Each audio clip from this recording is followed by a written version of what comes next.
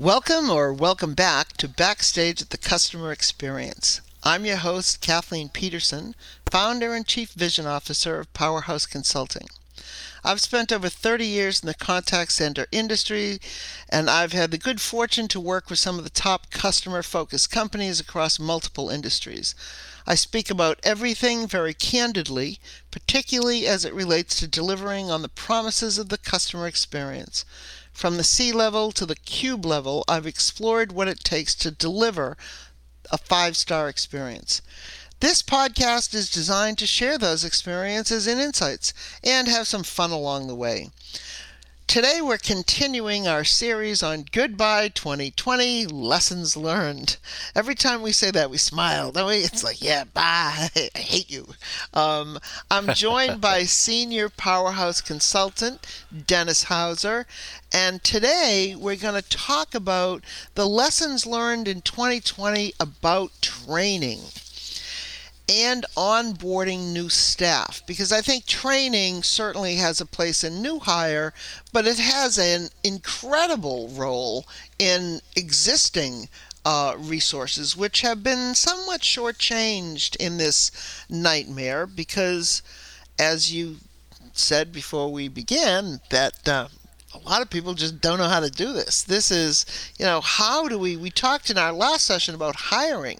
So we're hiring, we're recruiting, we're using various tools and techniques to make up for the fact we can't be face to face. So now we've hired the people in this pandemic environment, and now we have to train them. And I think it's interesting. Now, I know a lot of companies who are still running premise-based operations. So there are certainly those folks. They are struggling with a little bit of a different challenge, and that is I can only train 6 people maybe with masking and social distancing and all that is required with that. So even some of those folks who are premise-based are toying with some of that training being remote. It's almost, I've seen models that almost look like the schools today. Like you're going to be in the building on Monday and Wednesday, Tuesday and Thursday, you'll be remote, and then, Friday we'll all be remote, or so, whatever those models are. And we have to be prepared for everything, because last week it could be you can be in the building on a 1-to-5 ratio, and next week you can't be in the building at all. And I think that's been the ongoing challenge, honestly, because there are some serious obstacles there. So I think our focus is really going to be on the remote workforce today. Because the conversion alone of curriculum, well, let's back up a minute. That would assume you have a curriculum, because far too many, and I say this, with all due respect, far too many contact centers found themselves kind of with their pants down when it comes to training, because the old shoulder to shoulder on the job just can't be replicated in the current conditions that we're in. A lot of on-site training is dependent upon the systems that, here's a training tip. If you're going to buy a new system, make sure it has some sort of sandbox, or I like to call it a playpen. I know sandbox in the IT world, but I like the term playpen better. That you can use from a training perspective, so that there is a sandbox. We can load it with fake customers. We can cleanse it every night. And so few people have that as part of their requirements when they're acquiring applications. And it's a fantastic example of the I keep using the word neglect, and it's benign neglect, but it's just that they don't know. I don't even think it can categorize it as neglect, because if no one makes it important, then why would IT think of it? They might have their own little application sandbox, good enough for them, but not for the contact center. So I think that's one of the things that in a remote environment is going to become an increasingly important asset because we're having to push this stuff out to who knows where. And it's going to be yet another place for gamification to come into play because having you navigate a customer problem in kind of a game setting means that you'll do it over and over and get better at it and that sort of thing. But just having a notebook or a set of do this and do that, and of course, so many call centers are dependent, have been dependent upon the initial training. The HR training is done in a classroom, and then the job training is shadowing, or right, yeah. Side by side or nesting, and that sort of thing. And that's just not available to you in a remote environment. Well, and it's a very, and this is true not only of the side by side, but it's task driven. A lot of people have very task driven models for quote unquote training people. So they're going to train you what you put in that field, what you put in the next field, and as opposed to what's the big picture that we're trying to tack into or tie into here. I find that side by side, oftentimes people don't even have checklists for it. It's just, or you go sit with a mentor, whatever kind of call, they call them mentors like it's, meaningful. A non-trained mentor, a not compensated mentor, just a human who knows more than you. And, don't get me wrong, I think real mentors are a real asset. But when you just pluck anybody and say, oh, today you're a mentor, and that was happening on the premise. Right. So now we say it was this moment of how do we transform all the programs into remote platforms? Well, and think about how random the training is when you're doing side-by-side training because your lesson plan is whatever phone call comes in. That's the only part of the lesson plan. Because you can't even really, it's really a very... it's a very lengthy, unregulated process. The consequences, again, here's another thing that we realized as a result of this. We may be short on curriculum, short on checklists, but we're also, short on documentation and job aids and up-to-date materials that will help guide us through this process.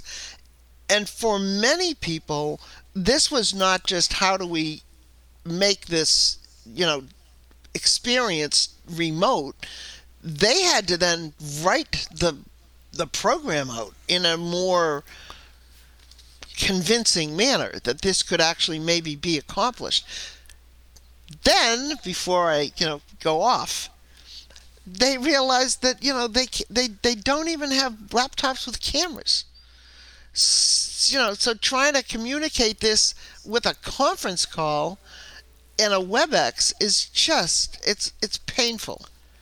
It's painful, but it's a wonderful opportunity for us to correct some over-engineering of bad processes. A lot of call centers still depend upon the 3-ring binder of information sitting at the agent desktop. And then to over-engineer that, when enlightened management realizes that those binders get out of sync because everybody's putting them together their way when they get that. I was actually in a call center about a year ago, and they had one person every morning that went to everybody's binder to update it. So think about that. Oh, 52 I people. don't have. I've been there. I mean, that's not the only call center using that model. And so are we going to have people driving from house to house to house, changing the paper in the 3-ring binder? It's like, I'm here with your updates. I mean, yeah, And donuts. that's the whole lunacy of it, is that um, the ability to it's hard to even articulate how many obstacles were identified through this process, because I think that's really what the lesson is. The lesson is that we're learning we maybe need to be a little more, and I think here's the word again, we need to be more disciplined about what do our agents need to know, and this is our our fearless leader of training, who we'll be having on the show in a few weeks.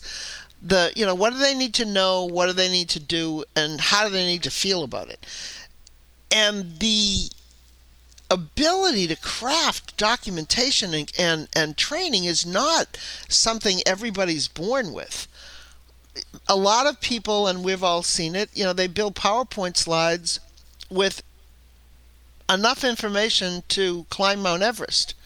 Overdosing people with information particulars, as opposed to conceptualizing what we need to have happen and what are the tools that you're going to use to go through that process. I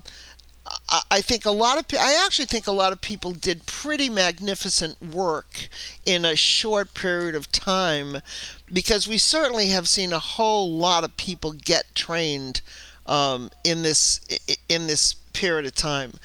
And I think we also saw those gaps.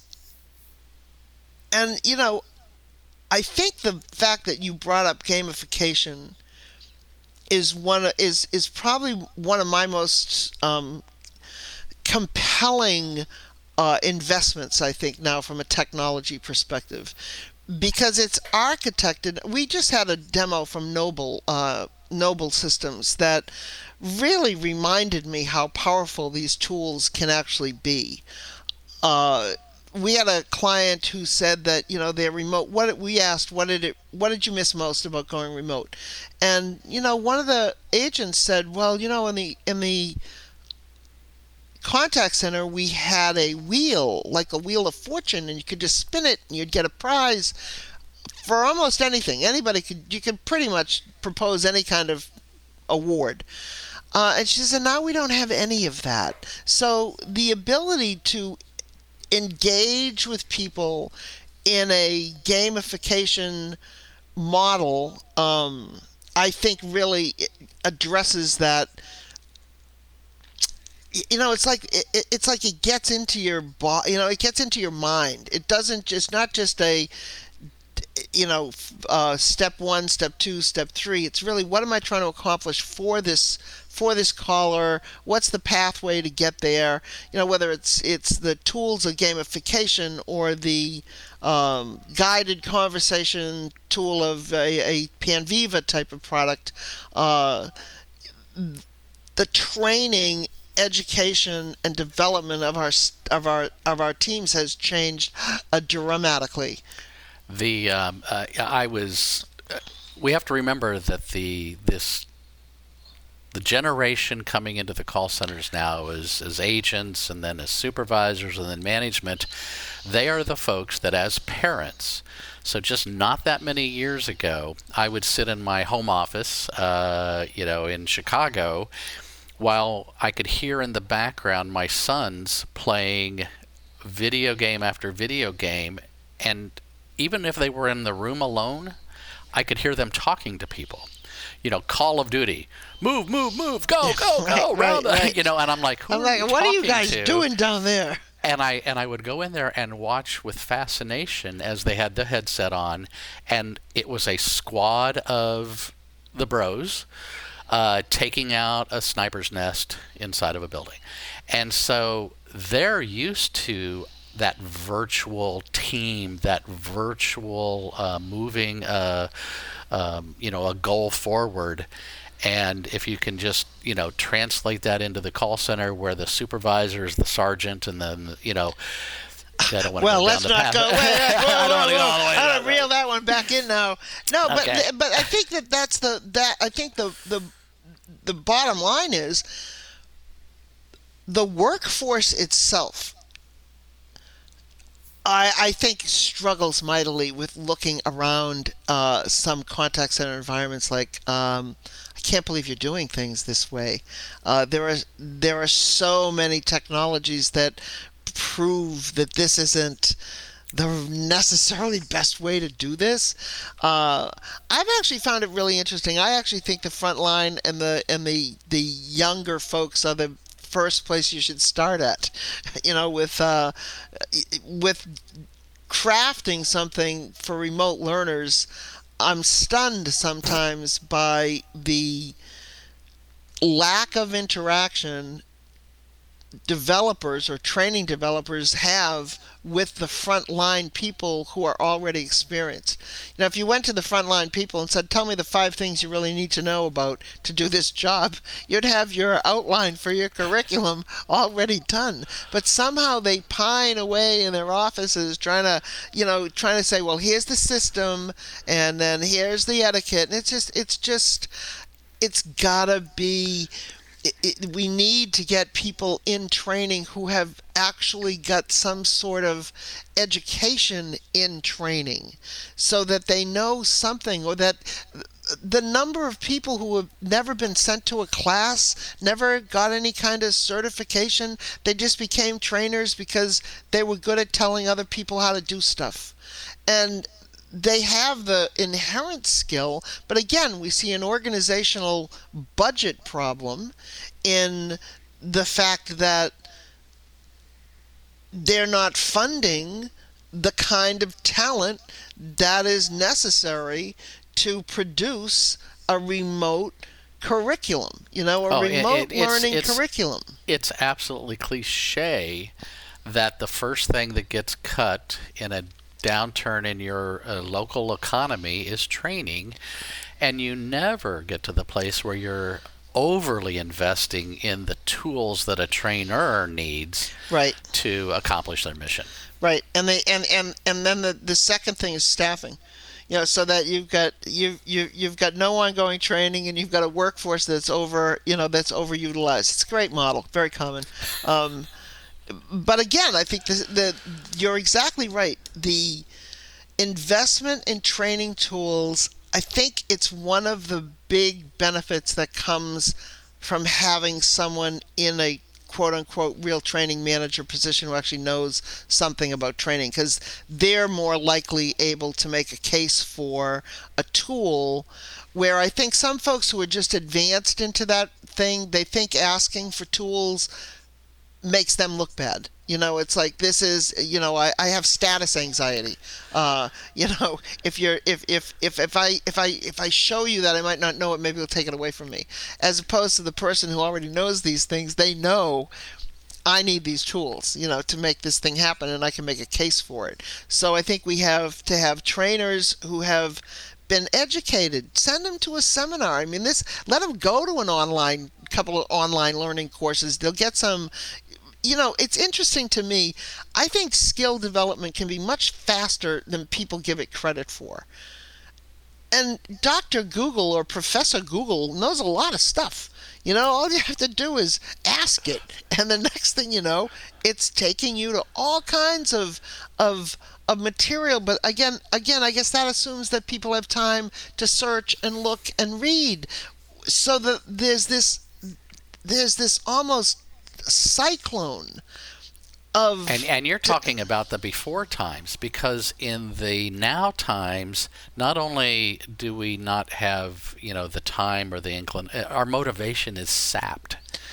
We just we're putting one foot in front of another and can't get out of the ditch. And that's where, as you had mentioned in a previous podcast, that leadership comes to bear.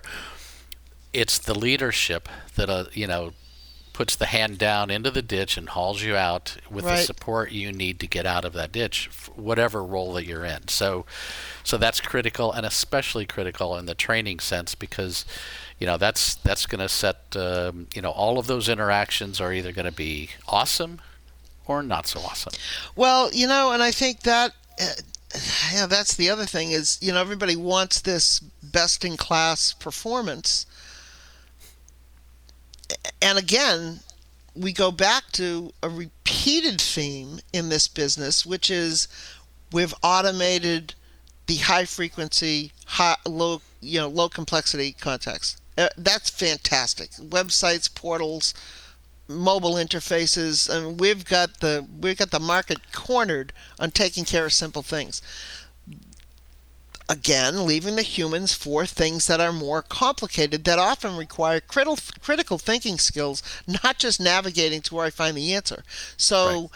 as we accept that reality, we need to look at it.